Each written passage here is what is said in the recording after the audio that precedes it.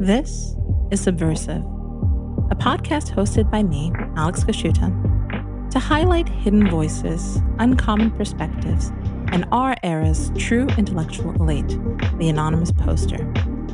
If you'd like to support the show, you can do so on Substack, Patreon, or PayPal. Thank you and enjoy.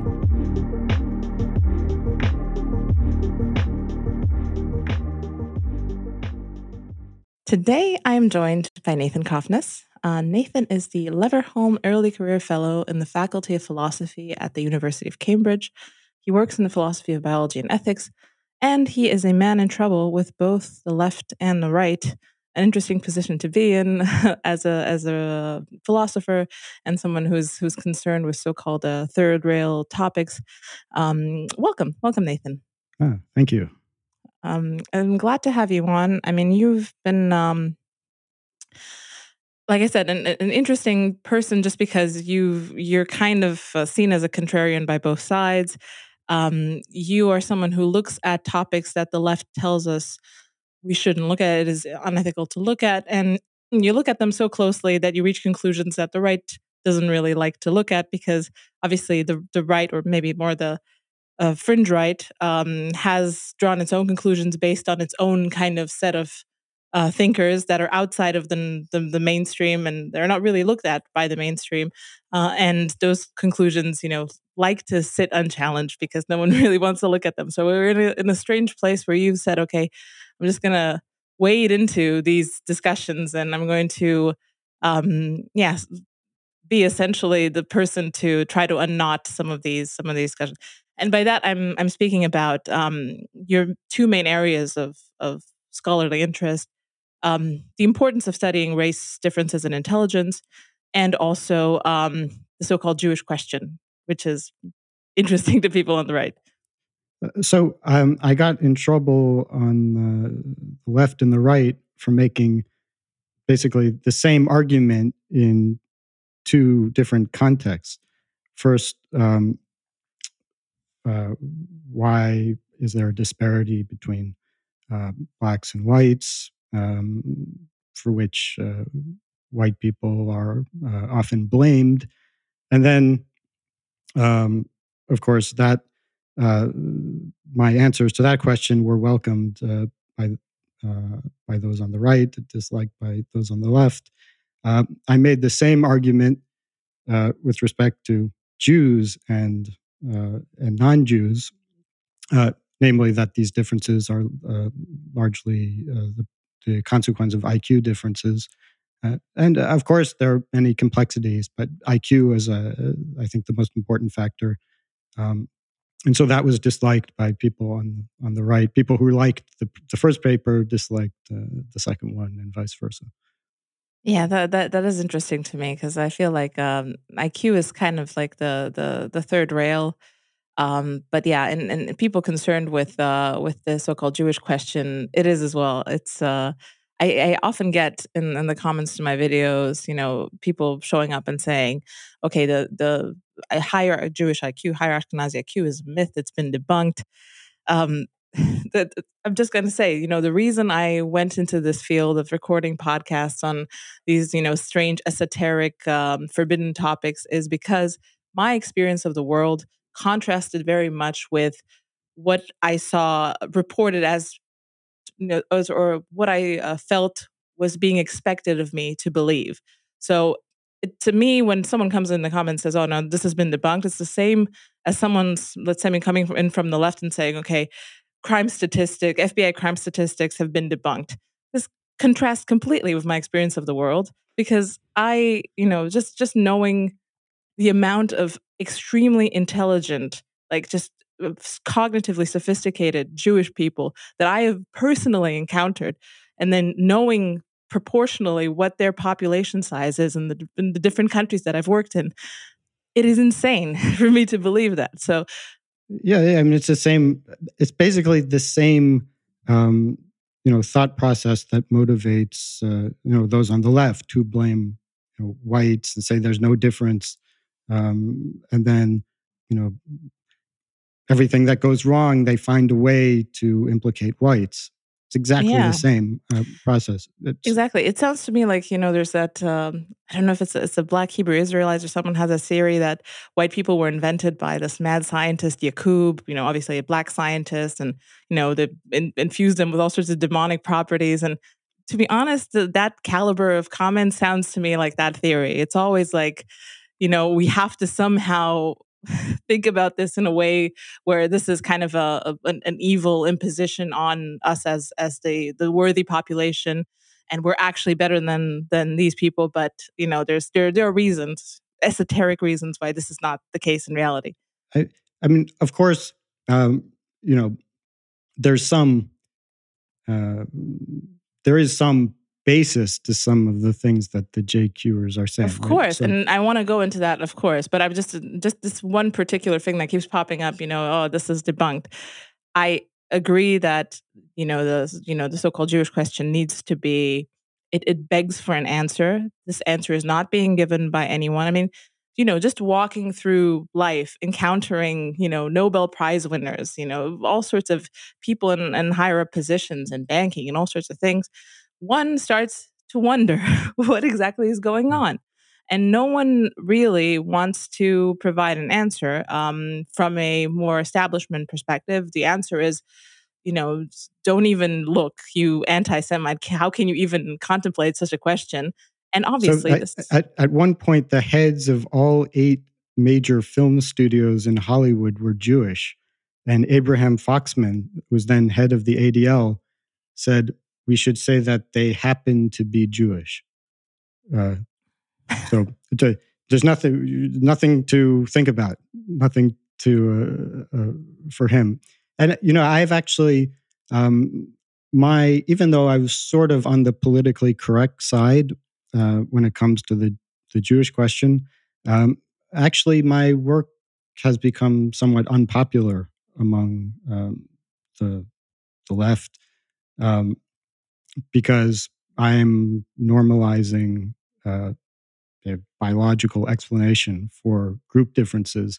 Uh, so at a certain point, some people realized that, and they kind of turned against uh, my JQ work.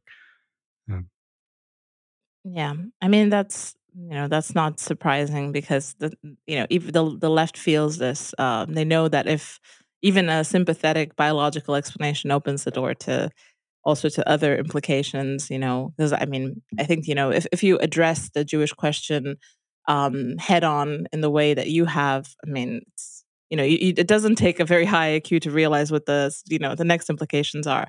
If you have overperforming groups that are so because of IQ, then you obviously will probably have underperforming groups that are so of IQ, and I think that's even not maybe more controversial, but yeah, it's not.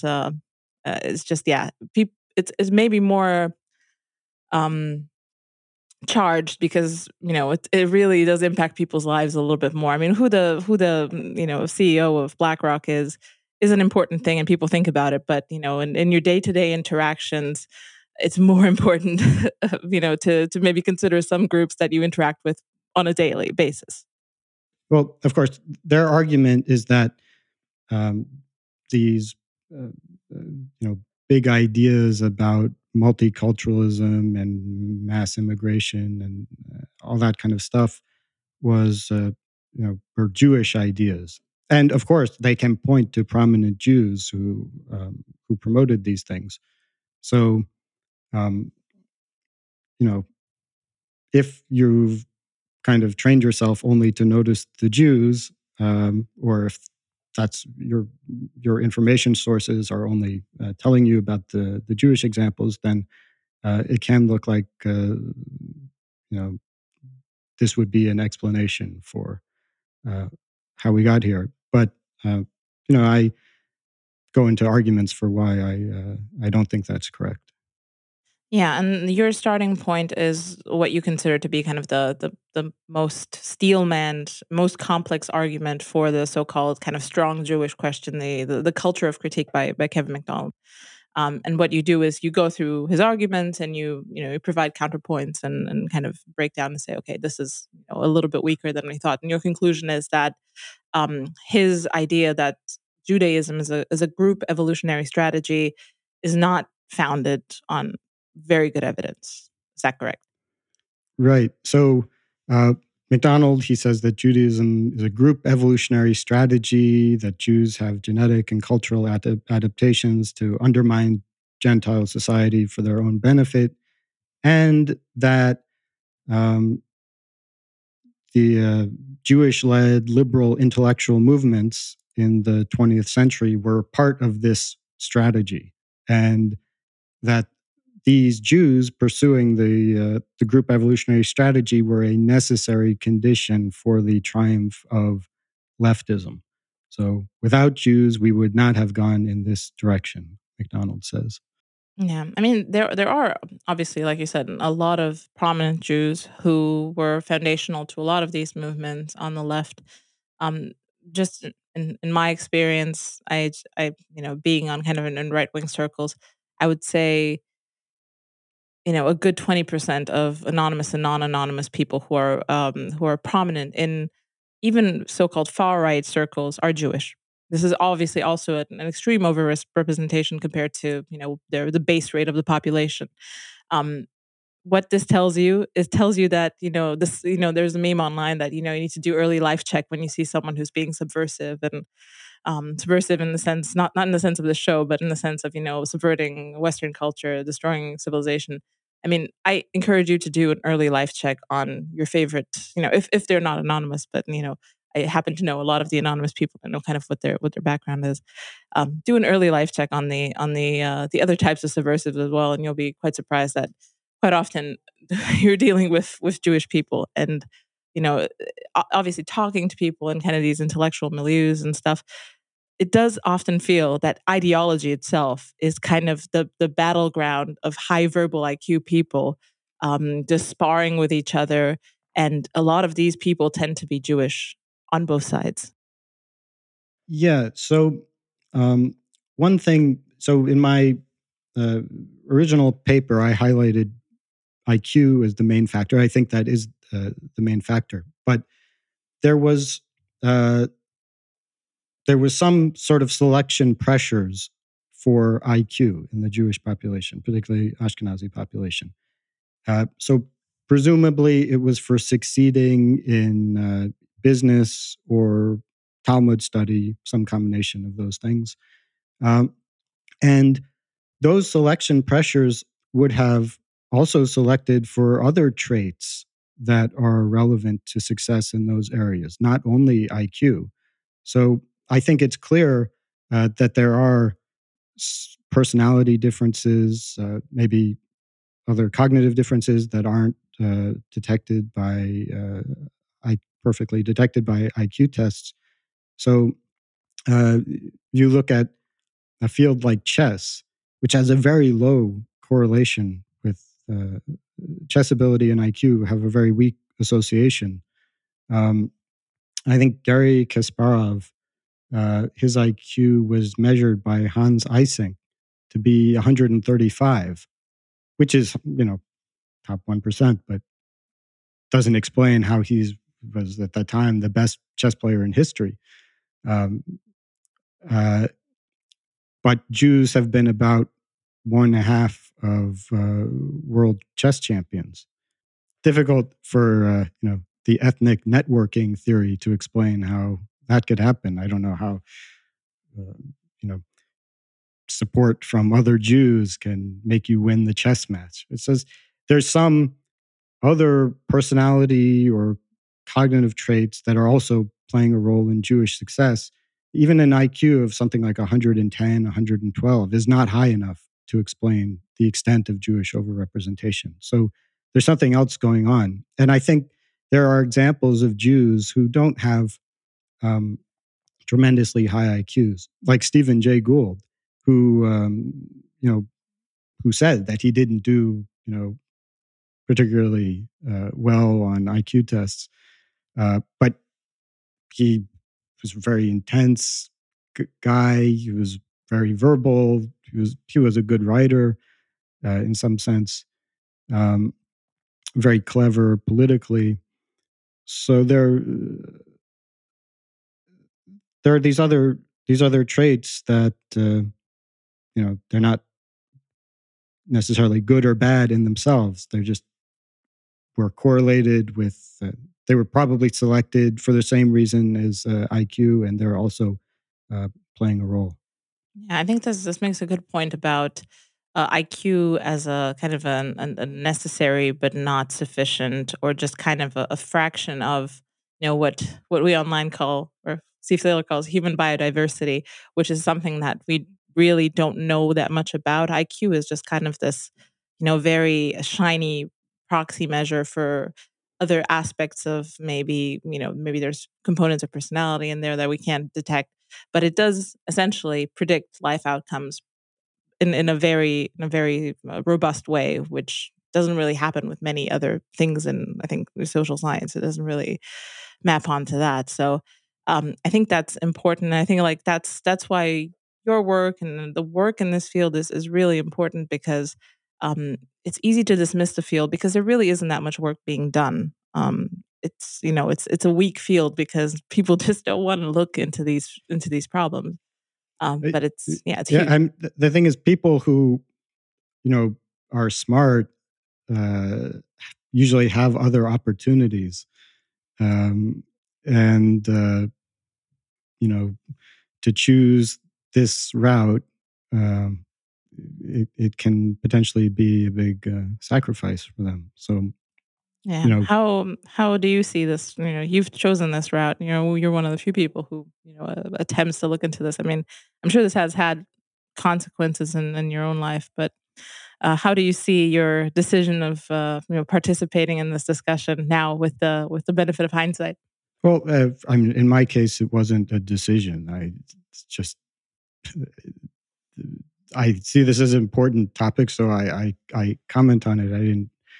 Um, Now, I mean, there's no point for me to be involved with scholarship and academia if you can't do that. You know, of course, if I had different interests, then I would have had a smoother. Of course, no one wants to hear me complain now. The Lever Hume early career fellow at Cambridge, um, but oh, okay, it has been a bit tough behind the scenes, but um, of course, yeah, some people had suggested that I wait until I get tenure and then I can talk about these things, which, I mean, maybe that's, there's some logic to that advice, but I mean, tenure is years and years away. Um, and these things need to be said now. So, when I first started commenting on these issues some years ago, I did try to be a little, maybe what I would now think of as overly cautious, and you know, including many qualifications about what it can't be proved. These things can't be proved with certainty, and so there's still reason to be skeptical. But uh, I in the last I stopped doing that. I just I call it like I see it now, which is that um, differences are clearly have some genetic basis. It wouldn't be controversial if it weren't for the political implications, and you know people who kind of to try to dance around the issue. It doesn't fool anyone anyway. People people can see what you think. Mhm. So It doesn't fool anyone in academia, but it does fool the general public, which can't wait to just be relieved from the burden of this problem. Because you just want an expert to say, and they'll say, oh, race is a ill-defined category. Okay, that's the burden of the problem has been relieved, because they're like, yeah, okay, there's no such thing as race. IQ is a skewed metric, doesn't really measure what it says it measures. Oh, relief from the problem. This is one of those problems that kind of people have an intuition about, but they don't want to confront. And then if you have the public facing experts saying, actually, don't worry about it. No, it's all pseudoscience. The fact that you're not fooled and people maybe, within the specific subdivisions of academia are not fooled, they kind of know, doesn't really doesn't really have that many political implications if kind of the so-called consensus just says, okay, don't worry about it. Yeah. Well, and the political implications are, um, you know, the big issue, and you have almost no serious work being done on to address these questions. Um, and as we discussed, most of the smart people are staying away from these areas. It's and a consequence of this is that it's being discussed, mainly by people with nothing to lose, or people who just want attention, um, or people who really have, the bad motives, the stereotypical bad motives attributed to them by, you know, leftists. Um, so when people come to recognize certain facts, they often um, start following people who I don't think are very worthy leaders. Um, so the cost of the taboo is not, or of the noble lie about race is not really appreciated by people who, I don't know, maybe they have good intentions, some of them, but it's not. I don't think it's going to have a good outcome in the long run. Yeah, I think a lot of people on the left overestimate their power of suppression. I think it worked if you had one major outlet putting out the information for everyone. Everyone watched the evening news and watched Dallas for entertainment, and no one was talking about race and IQ there. But now, if you have a certain intuition about the real world, you can just strap, maybe not into Google, but put it into Yandex, and you'll get your answers right away. There are a lot of people, like you said, who derive notoriety from talking about this stuff. And because there's not really real research around it, there's people can essentially say pretty much whatever they want about around kind of do play around these with these subjects without really any rigor. And it's not it's not really possible to ring fence this stuff anymore. I mean, this will have to break. This news will break soon because it's not it's impossible to contain. Well, I don't know that uh, I'm not sure, where this is going to go. I mean, because the powers of censorship, it's true. Theoretically, the information is there, but if it's not presented in a way that people can take seriously, um, it's very hard uh, to reach the vast majority of people. And people are taught now from the time they're born and sent to go through the education system, where one of the main messages is uh, the orthodox narrative about race and race differences. Um, it's very difficult, if somebody's been through um, you know 20 something years of that kind of um, education, and then you present them with some chart or uh, some evidence from genetics. Uh, you know that people can resist it for quite strongly. Um, and the system of incentives is very effective at steering people away from this. So, I'm not sure what's going to happen. I think there's some possibility that something will happen and the floodgates will open and sort of the right um, uh, political figure will come along to articulate these ideas. Now, if that happened, I think there's a very high probability that things would go in a negative direction. Um, so, I mean, the idea of race differences, the idea that groups are different, um, that that can lead to you know bad situations. Like the leftists aren't wrong about that. Um, and I think we're increasing the probability of that bad outcome by um, by enforcing the taboo and driving these conversations underground and uh, putting them in the hands of uh, the wrong people. Yes, I mean, have you considered what kind of the likely? I mean, you said it could lead to bad outcomes, so what kind of maybe the more benign version of, okay, making this stuff common knowledge is, because it really strikes at the heart of kind of the egalitarian premise that we have under, so-called democratic liberalism.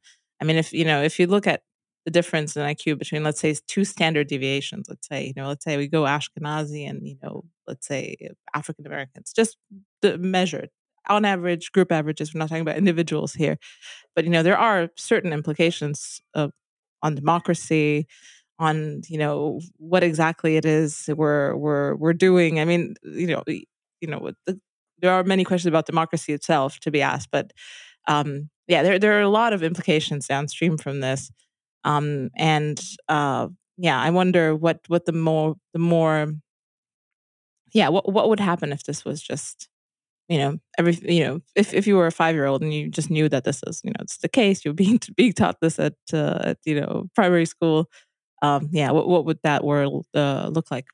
Well, um,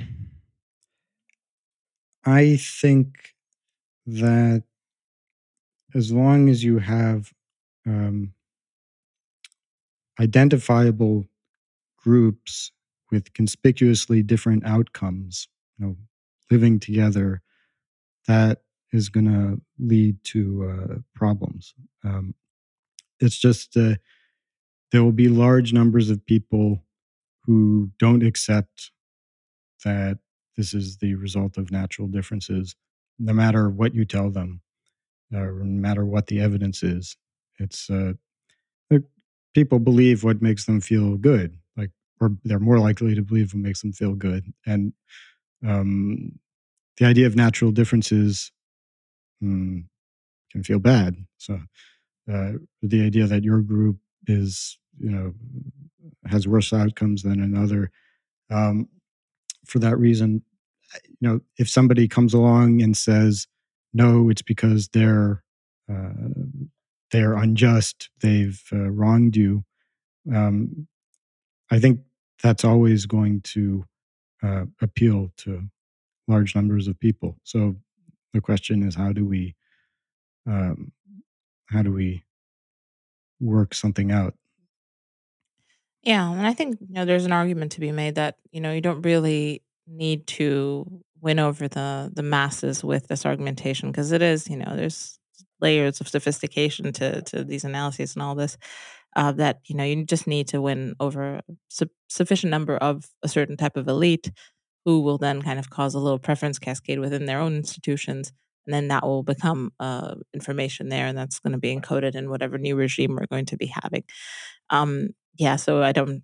It isn't necessary for every person to learn it, and then from that new elite, it's going to trickle down into television and all of the mass media that we've grown up on. All the every movie is Footloose. Every story is about the underdog, overcoming the authority figure, the crusty religious person, and then it's the same thing. there could be, an alternative script that, is just hammered into people for, for the longest time. Yeah, the question is, what would that world look like? That's an, an interesting one to contemplate. Maybe we'll have that experience. Maybe we won't.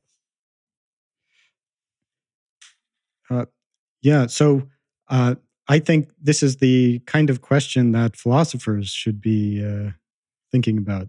Um, and I've tried to encourage some discussion of these issues in philosophy. But uh, I mean, there has been a lot of discussion, but not entirely the kind I was hoping for. Um, Discussion like, what are we going to do to the journal editors who accepted Kofnis's paper? Um, and, you know, should the paper be retracted? That kind of thing. Um, but I was hoping, you know, that people would think more about the ideas um, and even just think, if they don't want to explicitly endorse the idea of racist differences, then say, well, what would the implications be? Uh, in philosophy, um,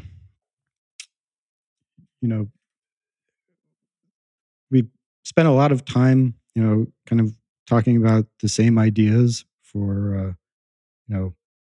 decades or centuries, or um, and it would you would think that people might welcome an opportunity to talk about a completely new issue. Um, but yeah, people are not that excited about it, unfortunately. Yeah, I think it takes a particular type of personality to be excited by the actual subject matter of a subject, and then not just by the status opportunities that it offers, because you have a certain talent in that direction. And I feel like probably most people involved in most disciplines are of the latter kind. I mean, the people who just not necessarily just instinctively gravitate towards that, and then they see kind of where the wind is blowing, and then they position themselves according to that. And then, yeah, like I said, I don't think people, cynically do this, but like you said, people like to believe the things that are, yeah, gentle on their egos. Yeah. Well, and uh,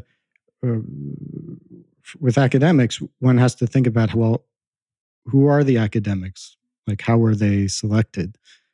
People who like school, are usually in philosophy. You, you have to have a certain amount of intelligence, um, and uh, but people who are good at getting A's, good at following the rules, uh, not making trouble, and then once you become a professional philosopher, you have to publish in good journals, and you know that means publishing on kind of hot topics. Uh, Maybe that might not be very intrinsically interesting or important, but that's just sort of what the journals are interested in right now. At every level, there's selection for conformity and rule following. And, nowadays, if to get into, a good PhD program in philosophy, you're expected to have a GPA upwards of 3.8 out of 4. Um, in many cases, it will be higher. Um, so you don't have a lot of room for arguing with your professor, um, or know, kind of goofing off, doing your own thing, even though those that people who do those things might have personalities that make them suitable for tackling new problems and from a new perspective, but they're going to be, in the most cases, just filtered out, and they'll never become academics or philosophers. Um, so um, things worked out for me, although it wasn't the route was a bit bumpy. Um, Actually, after my undergraduate degree, I was rejected from every PhD program I applied to. So I had a year where I had nothing. Then the only PhD program I got into was at the Lingnan University in Hong Kong, which is actually where I wanted to go because for some various reasons. But um, they weren't rolling out the red carpet for me. Although, in terms of test scores and other things, I probably should have been admitted, but my GP, my undergraduate record was just a bit low, and I think you could tell if you don't advertise your how woke you are, that means you're a conservative. So that was also, I think, a problem. You hadn't written anything too out there at that point. Yep. So ultimately, I left Lingnan, and I got a master's degree at Cambridge, and I did quite well in the master's program, and I my writing sample had been published in the top specialty journal in my field, um, and I had other positives to my application. It was a very strong application the second time around, but I was again rejected from every PhD program in the United States. And actually, at that time, I had written about race, so that my first published paper was about race differences and whether we should support the noble lie. Yeah, I think a lot of people, not necessarily the core audience of this podcast, but I think a lot of people don't really understand what is not under question. Even for people who debate the question or what attack the question of studying race differences and IQ, the existence of race differences in IQ with pretty much every measured test across history, region, and stuff is not debated. That's not something that even the people who are against studying this would question. What is typically questioned are, is the feasibility of this or that measure of, asking the question in itself, what is IQ, what is race, it's essentially kind of just trying to disassemble the equation from its separate entities. So I think that's just a thing to establish, like, that's not really under question. Well, there was a hit piece about me in the Daily Mail referring to my so-called race gaps in IQ. So, I mean, some people really are that ignorant about it. Yeah, most of the popular press, and that's why I want to kind of make this point. It's like, he's alleged, so-called, he hints that there might be. I mean, there are. The question is, what are they based on? This is the more friendly approach to this. What could it be? Culture, genetics, oppression. There's all sorts of things that could be in the mix for this. What is IQ? Is it a viable measure? Could we be using something else? What is race? That's another thing. People say, oh, race is not a good category. It's not a stable way of looking at things because, just to look at Africa, there's more genetic diversity in Africa than anywhere else, which are all true. But, it's kind of evading the question that actually, this is a thing that exists and makes very good predictions the way it is. So I feel like most of the discussions around this are just kind of trying to obfuscate rather than, focus on the thing. So for a while, the argument was you can't identify different races based on DNA. So Craig Venter said, I think right after the genome was sequenced, that you can't tell if someone is African based on their DNA. So, I mean, that uh, lie became, untenable, after 23andMe and people, they can tell you exactly where you came from and what your race is. Um, so they don't say that explicitly, but they just try to bamboozle people by throwing out these statements, which some of them are just false, and some of them are maybe true but irrelevant to the point, and people want to believe it, so they just accept. I They say we're all 99.9% the same, which isn't true. But anyway, even if it were true, I mean, we know that, okay, Shaquille O'Neal, Woody Allen, and George Bush are 99.9% the same. Does that mean they all have the same talents and the same interests and personality and abilities? Um, Probably not. And it's not only because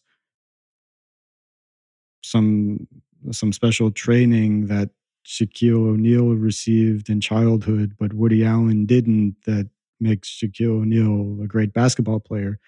Uh, it's that 0.1% difference in their DNA that's making a big difference. So we see there are differences between people. So, why not between groups? Yeah, yeah. I mean, the factor of wanting to believe it is important because, yeah, I mean, it's the implications are tough to stomach, especially because it's, it's the question is intelligence. We've reached a point um in kind of the history of the world where it really you can't really get around the fact that intelligence is valuable. It really is valuable for, it correlates to a lot of, positive life outcomes. You can attain status through intelligence. You can make money through intelligence. You can essentially do all the things that people want to do to get to become higher ups in the society. And I think it is in the interest of people who are higher up as well to downplay the importance of intelligence because it's easier to say, okay, yeah, I've just climbed my way up through hard work and I've just worked harder and yeah, it's just working much harder than anyone else and that's it. Don't look into this question much closer. So what do you think about this as kind of the people who are already in the elite trying to maybe suppress questions about this stuff because it's not in their advantage to have their privileges questioned. Well, going back historically to the origins of the blank slatism, race denial, and that kind of thing. Um, I think um, it was largely wishful thinking. Um, so, if there are biological constraints on what kind of political system we can adapt ourselves to, what we can aspire to morally, um, that makes people feel bad, right? So they just deny it. That's how human thought process sometimes works. And also, um, in social science, there was a professional incentive for anthropologists and other people in similar areas to deny the power of biology because that infringed on their field. From a professional perspective, it was more desirable to say that it's all culture. It's all culture, and we study culture, so we're the only people who can comment on human behavior.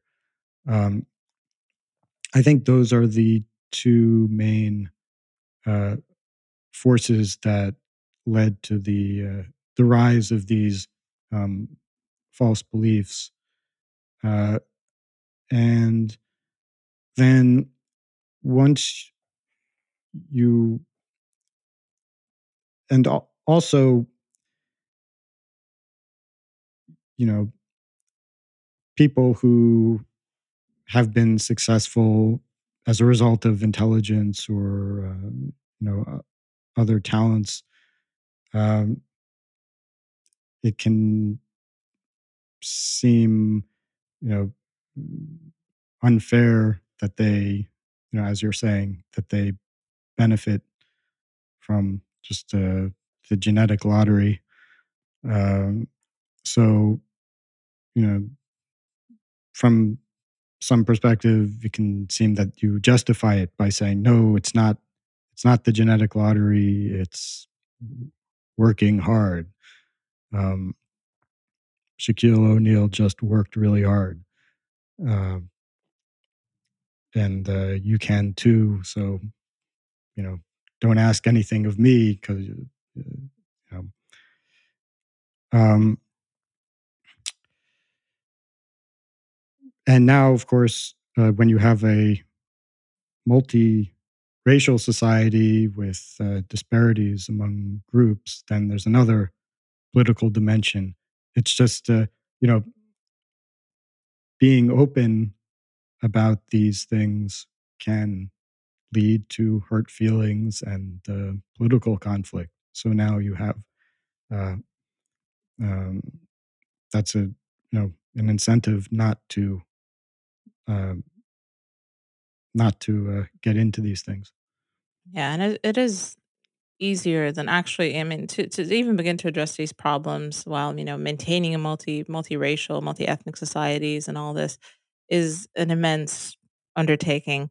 It does feel much easier, much more convenient for people who are in, so-called like cognitive elite to cultivate this um pretty much kind of intra-ethnic, conflict with people who are, maybe of a lower caste where they just say, "Okay, these people, they're the enemy. They don't understand that, they don't understand equality. They have prejudice. They're bigoted," and, kind of point the whole system against whatever the so-called imagined redneck type person who represents represents pretty much the evil in all the world. I mean, this is the antagonist that I've grown up with as well. Like just watching American television, there's always like some unsophisticated, Bible thumping, redneck person who's tied into some terrible unexplained tradition, and that suppresses everything that is good and new and true and authentic in the world. And it does feel much easier than actually the deciding, and it also solves some, like I said, some class issues, and especially in the U.S. because a lot of these discussions come from the U.S. I mean, the fact that we're even talking about this, that this is even interesting, stems from the fact that there are intra-ethnic and interracial problems in the U.S. where essentially all of the culture trickles down from, and we all just battle the problems in the U.S. Yeah. Also, um, when these ideas were, originally promoted, they probably seemed like relatively harmless, lies, white lies that weren't going to have major consequences. Like, yeah, we'd just say that everyone's the same. So maybe many people were suspicious of these new ideas, but um, just went along with it because it didn't seem like a big deal. But uh, as uh, Nietzsche says, in the son that becomes conviction, and the father, what in the father was still a lie.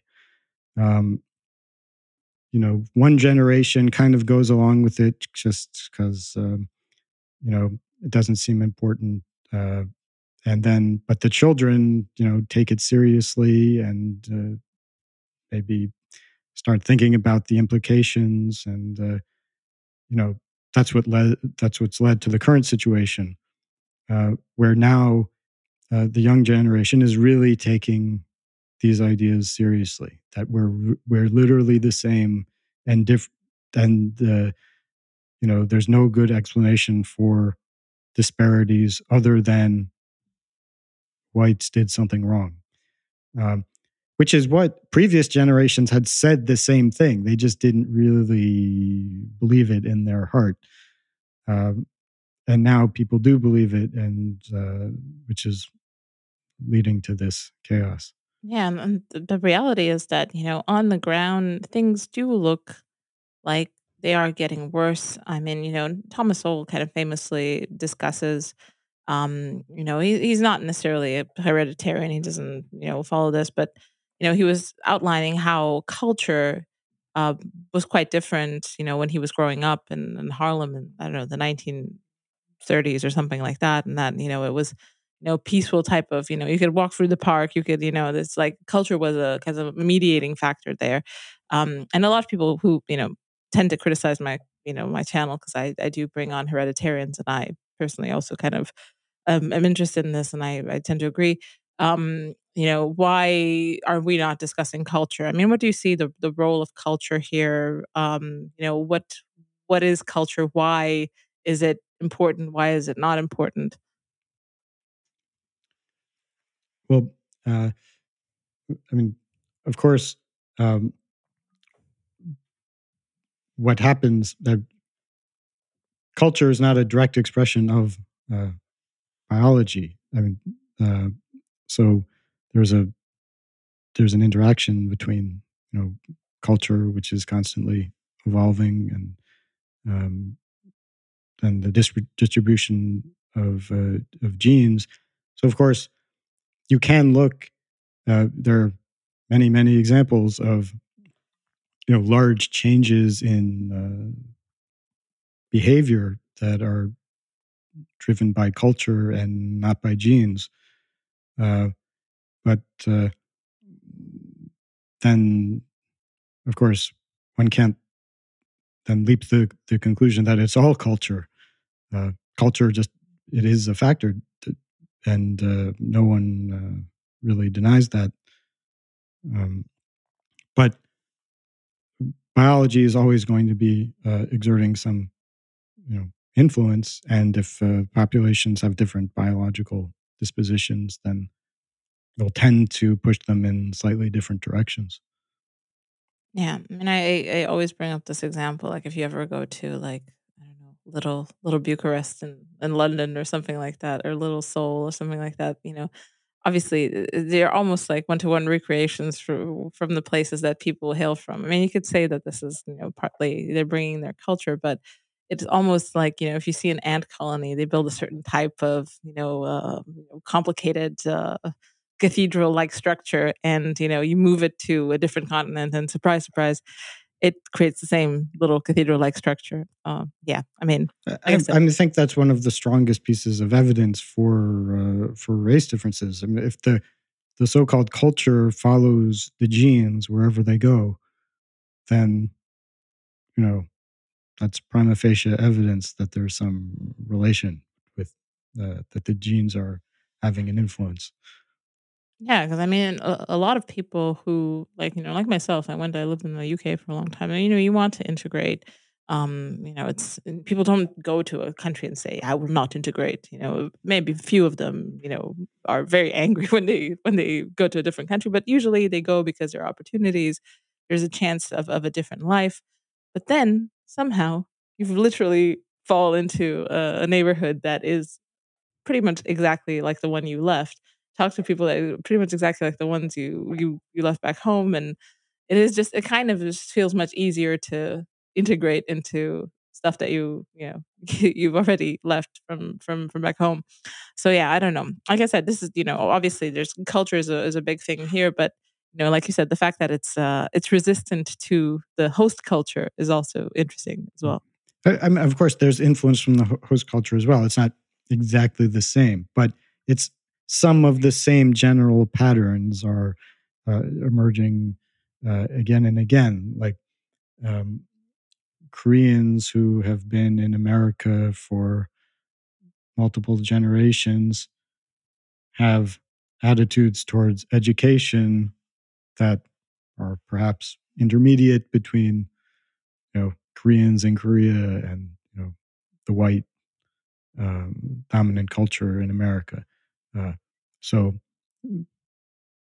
there's it's not a perfect expression of genetic tendencies, but there Yeah. seems to be, I think there's also kind of the question because a lot of kind of pushback that I get is like, okay, let's say culture is more important. I wonder what cultural interventions people see that are possible, that are not absolutely authoritarian and brutal in the sense that okay, like the example is like, oh, if you'd raise someone like let's say an African American child as a Korean child, obviously putting aside adoption studies and stuff like that we know, that would be a very potent force to force that child into education and rigorous diet, and I don't know exactly what it involves, but it would be it's a different thing, but how this would be in any way policy and how this, would contravene to any sort of, basis of liberalism, I don't understand. Maybe nudge people in the direction of being more Korean, but it sounds well, a bit brutal. well, I mean, if blacks raised by Koreans grew up to be exactly like Koreans, that would be an extraordinary discovery with lots of implications. I mean, that would show that there really is something about Korean culture that produces these differences. Um, so, I mean, if uh, we were to make that discovery, then it would suggest that we can do that. Culture is much more powerful than we thought, and then we should at least, you know, then finding out what it is about Korean culture that produces these outcomes would be the most important social scientific question.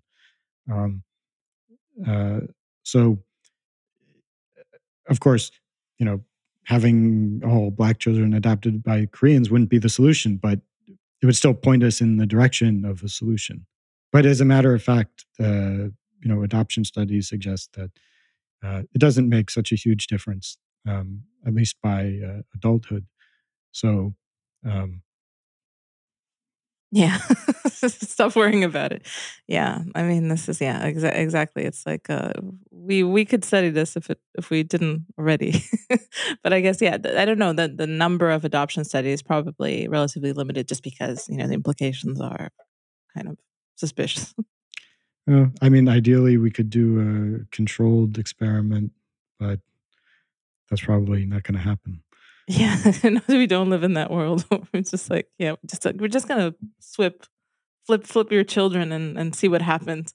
Yeah, we're not we're not at that stage of civilization. I mean, if it would resolve a tremendously important issue, I Yeah, think thinking like a case in point. scientist, but yeah, I don't know if anyone would volunteer. And yeah, for good reason. Who knows?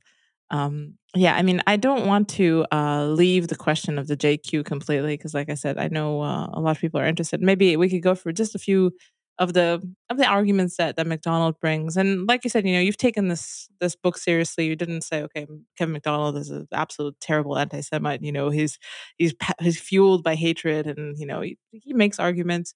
You look at them, and you tell me why um, they're not as solid as people think.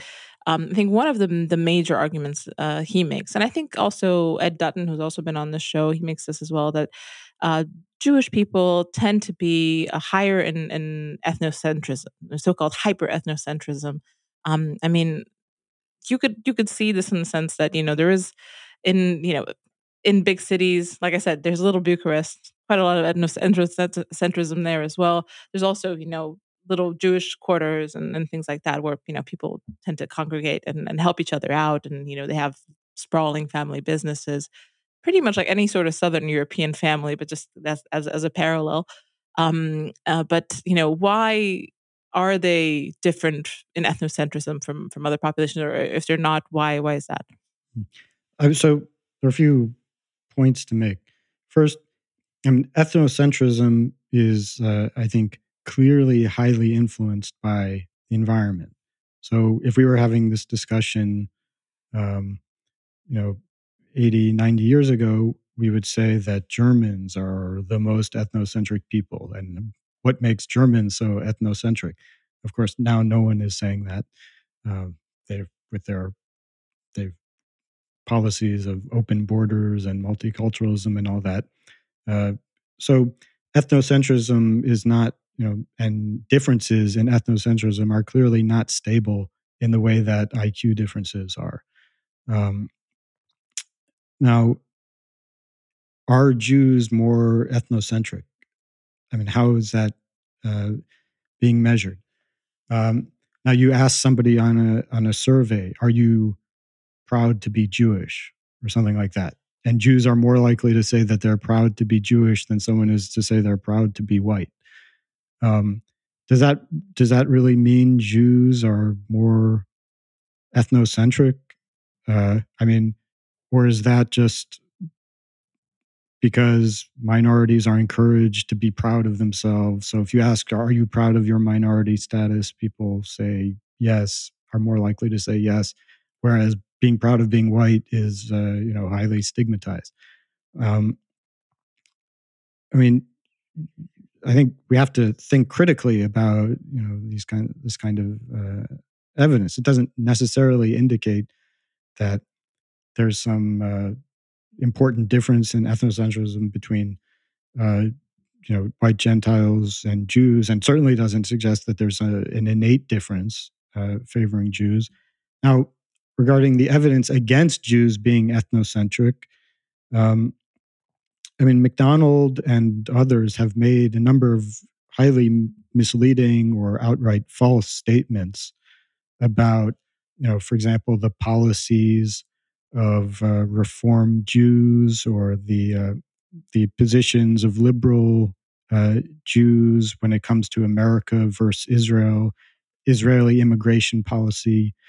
If you go, uh, I'm sure if you go to reformjudaism.org right now, you'll see a bunch of pictures of Black people, of Black Jews and Hispanic Jews and Asian Jews right on their banner every time I check, because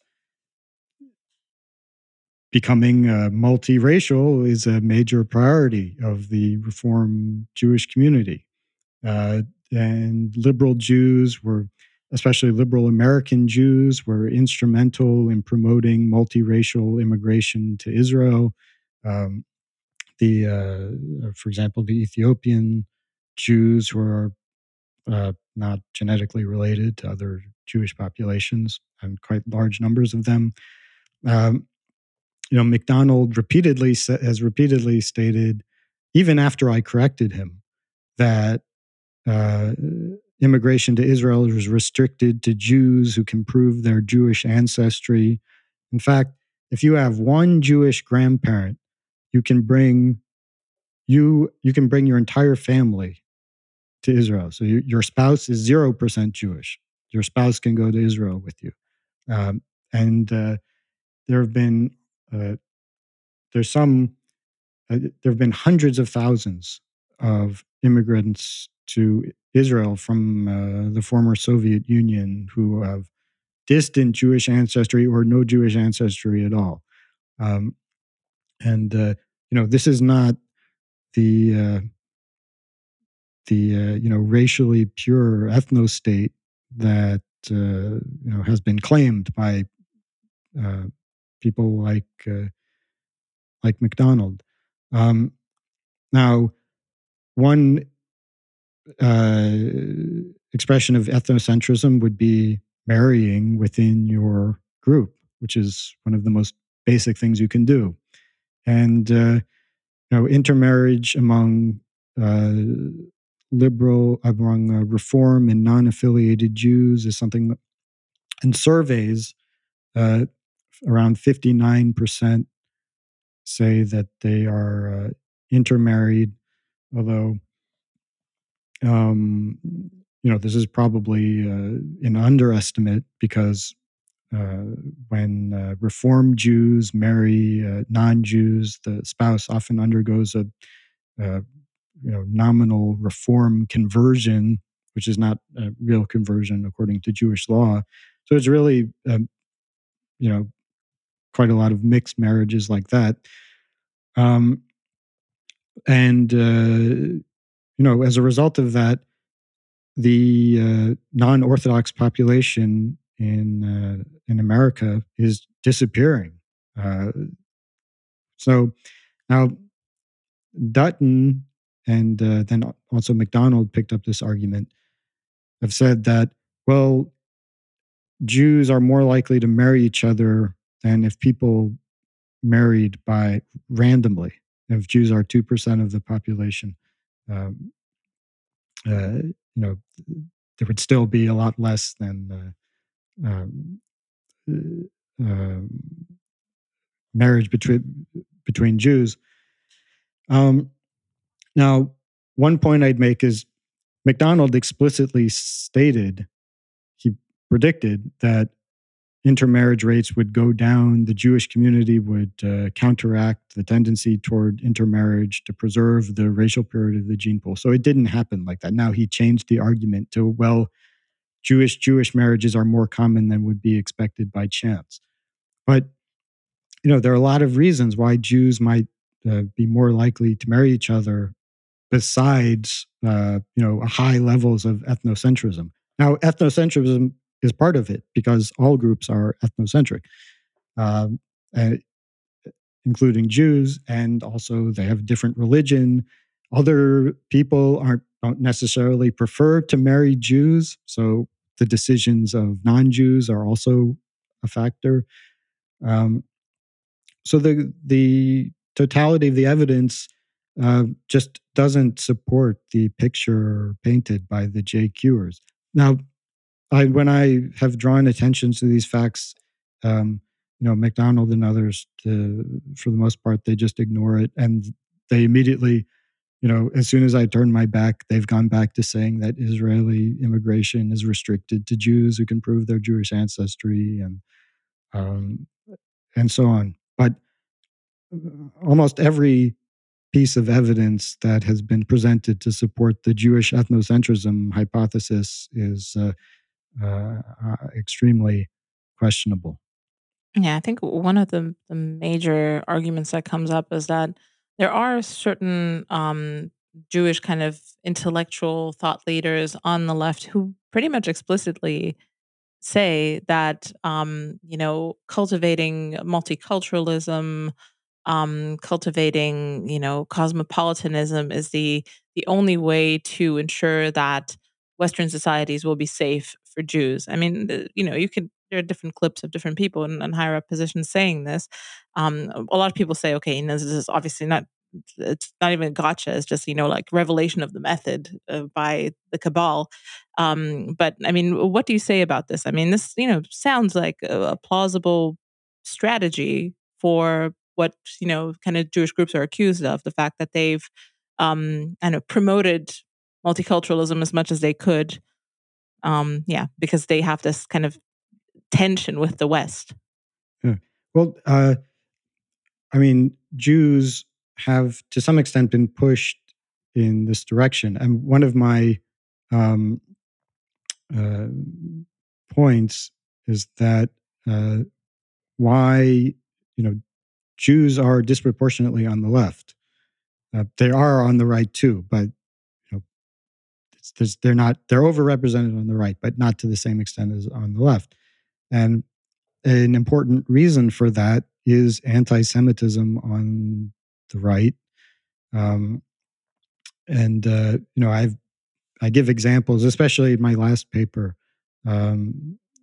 just published a few weeks ago, still no evidence for a Jewish group evolutionary strategy. I give examples of far right movements where Jews have taken leadership roles and where the movement has inevitably turned on the Jews who, were its original promoters. A number of experiences like this have certainly, taught Jews a lesson about what they can expect from nationalists, from white nationalists when white nationalists take power. As happened, one of my examples is fascism in Italy, which was originally perceived as a Jewish movement. And the ideas which were attributed to Mussolini, many of them were originally formulated by a Jewish woman, Margherita Sarfati, who ended up having to flee for her life. Well, many of her family members were then killed in the Italian Holocaust. Um, uh, it's happened on a much smaller scale in white nationalist movements in the U.S. I mean, in the American Renaissance, for example, which is not anti-Semitic. Um, Nevertheless, there's so much anti-Semitism among the rank and file that most of the Jews, four of the 10 speakers at the first American Renaissance conference were Jews, and many speakers at subsequent conferences, many of their biggest supporters, um, and there's been a big drop in Jewish support as because of anti-Semitism, because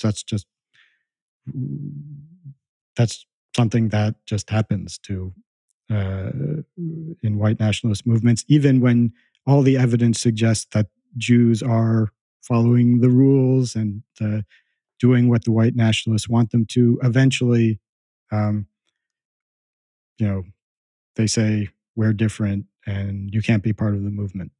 So, this and other, you know, cultural experiences have certainly made Jews suspicious of anything, uh, resembling or white nationalism. Um, Now, why do Jews say, well, you will find some Jews? This is not particularly common. I mean, there are a few examples which are, promoted over and over again, like the Barbara Lerner Specter, some random, woman with no real influence makes a statement, and then we're hearing about it for years and years. But now that multiculturalism is considered great, open borders are considered great, um, some Jews just want to take credit for that because that's considered good. So they say, "Yeah, we did that." It's because and we win a lot of Nobel prizes, and look at all this other great, and we invented the idea of animal rights, and all these other things that Jews uh, might say to because they think that that makes Jews look good. So I mean, a lot of when you have a narrative that you want to promote, it's sometimes possible to find these examples that seem to support it. But you can do that on the other side too. I mean, um, the anti-racists can find examples of whites being racist, and they do, right? That they find a small number of examples that conform to their narrative, and they put it on television, and we hear about it over and over and over and over again, but not seeing the bigger picture. Uh, you know, did were Jews really responsible for coming up with all these ideas about blank slatism and why immigration is good? Um, and you know, to determine that, you have to look more carefully at the evidence, not just find an example or several examples of random Jews saying something that seems to support what you think. Uh, Yes, I think I had a conversation with an acquaintance who happens to be Jewish about why they're kind of orbiting the kind of the more far right space, but dipping their toe, not really committing to any of it. And essentially, that was his conclusion as well. It's like, okay, it's um it's there's an energy around the space that essentially tells me that it's fine to chat around it, but at the point where this becomes actual state ideology, I'm in trouble and the people I care about are in trouble. And even if there are truths encased within this ideology that are interesting to me as someone who wants to debate this stuff. The danger supersedes, my curiosity about this stuff. So, it's And even though I'm not a white nationalist, I mean, my wife is Korean. I spend most of my time in Korea. So I'm not a white nationalist, but sometimes people think I am. And then they make a point of telling me to get lost because I'm Jewish. I mean, that happens quite regularly. Um, so, that's, um,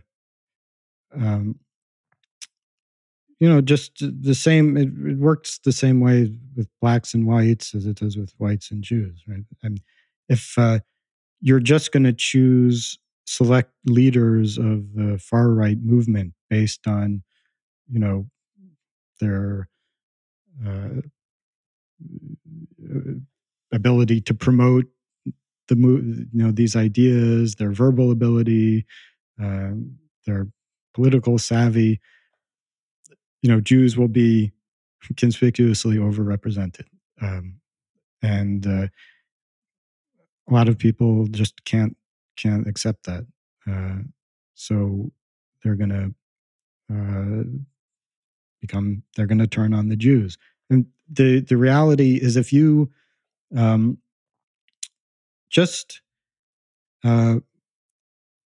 if you took people who believe in race differences um, for good or bad reasons, and you put that group of people in charge of America right now, I think that would not end well for Jews. Um, so, of course, the J-Cures will say, "Yeah, but it's the why. Why are we anti-Semitic? Where did the anti-Semitism come from? Right? They'll say it came from Jews doing bad things. So, yeah, what, my just personal experience with this, and I think this is pretty compelling. Like, there's no smoke without fire. I understand where people are coming from, but just my family's experience. I'm not Jewish, but my family's like ethnically German, ethnically Polish. We live in like different enclaves within Romania, which is also kind of there's all sorts of ethnic tensions here. My family particularly was persecuted by both the communists and the fascists.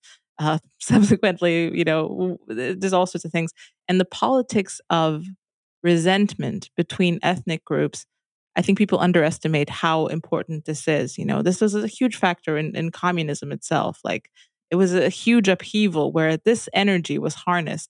The hatred between the person who, was had more wealth and the person who didn't, the person from a more minority background who was maybe disadvantaged in a certain, the fact that someone just put a torch and a pitchfork in their hand and said, go after the boyar, go after the kulak. you know this is an immense source of energy. And I feel like people underestimate this. And like the whole region that I live in here, like the most beautiful palaces and the most beautiful houses used to be owned by Jews. Not many Jews left here. They were made, the things that people come to this region for, to view as beautiful and as timeless, they were constructed by Jews, merchants, and people who were living in this area who don't live here now. And I mean, these are just little things. Obviously, this is a very subjective interpretation, but like I said, I've made this show to report on my view of the world as I see it, because like I said, there's a difference between how I see the world and how people tell me I should see the world. And even if people on my side are telling me I should see the world in a very specific way, I have to first um, give credence to my lying eyes, and then we'll talk about the theory. So, yeah, that's just my background here. It's every time you have a minority being really conspicuously successful, you get the same reaction. And the same accusations are made against Jews, that they're scheming, that they're cheating, that they're stealing the wealth from others. And then when that group is then kicked out, then they find out actually it wasn't true. They were doing something useful. Um, you know, Chinese and Southeast Asia. I mean, there have been many examples, I guess, Germans and in other countries throughout Europe who were conspicuously successful. It's always the same reaction. So um, that I think is the main factor. And there are others, and also Jewish behavior. I don't think Jews are much better or worse than other groups. So Jews have done bad things, and there have been cases where when there's a group conflict, it can be the fault of one or the other or both. So Jewish behavior has also sometimes had something to do with anti-Semitism. I'm not denying that or saying Jews never did anything wrong, but whatever Jews do, as long as they're conspicuously successful and more likely to attain leadership positions, they're going to elicit this negative reaction from many people. Yeah, like you said, it's multifactorial, but yeah, I think extraordinary claims require extraordinary evidence, and from your perspective, that evidence, it's the jury's still out. It's still not in here, but yeah, we shouldn't dismiss these theories. Just a priori, they exist out there, and they should be studied and discussed. And I think these people should be at the table, because they are at the table, if you like it or not. I mean, this information is out there. So before I let you go, I want to ask you the question of the show. I think I forgot to warn you about this question, but everyone gets this question, so maybe just wing it. If you have a subversive thinker that you'd like to recommend to people, maybe someone who's influential in your thinking, someone that you've read and has been interesting and is maybe underrated or people just don't read enough of. So somebody who most of the people I would recommend would be well known to your listeners, but someone they might not know is Nevin Seserdich. I mentioned that I spent 3 years at Lingnan University in Hong Kong. That was to work with Nevin, and he's a philosopher of biology and influenced my decision to go into philosophy of biology. He's known, his most well-known work is on heritability, the reality of race, and he's written some other on some other topics which didn't receive quite as much attention on equality, bias in academia. So yeah, I would recommend that people look into that. Excellent, thank you. That's a unique recommendation, and I do want to point people towards Nevin Seserdich. Seserdich. Yeah. Okay. Perfect. Well, thank you so much, Nathan. Is there any place you'd like to point people to your work? So all my papers are on my website, nathankoffness.com. I have a section, if they're interested in the debate with Kevin MacDonald, there's a section with our entire exchange, my papers and his reply. I would point out that on his website, the front page of his website, he has links to all his papers in the debate and his response to Koffness, or the second response to Koffness, but not to any of mine. But you can go to my website. You can get my side of the debate, and his are both linked there. And I'm on Twitter at Nathan Koffness. Excellent. Perfect. Thank you so much, Nathan, for coming on.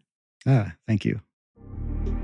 If you'd like to support my work and access more content, please consider subscribing through Substack, Patreon, or PayPal. See you next week.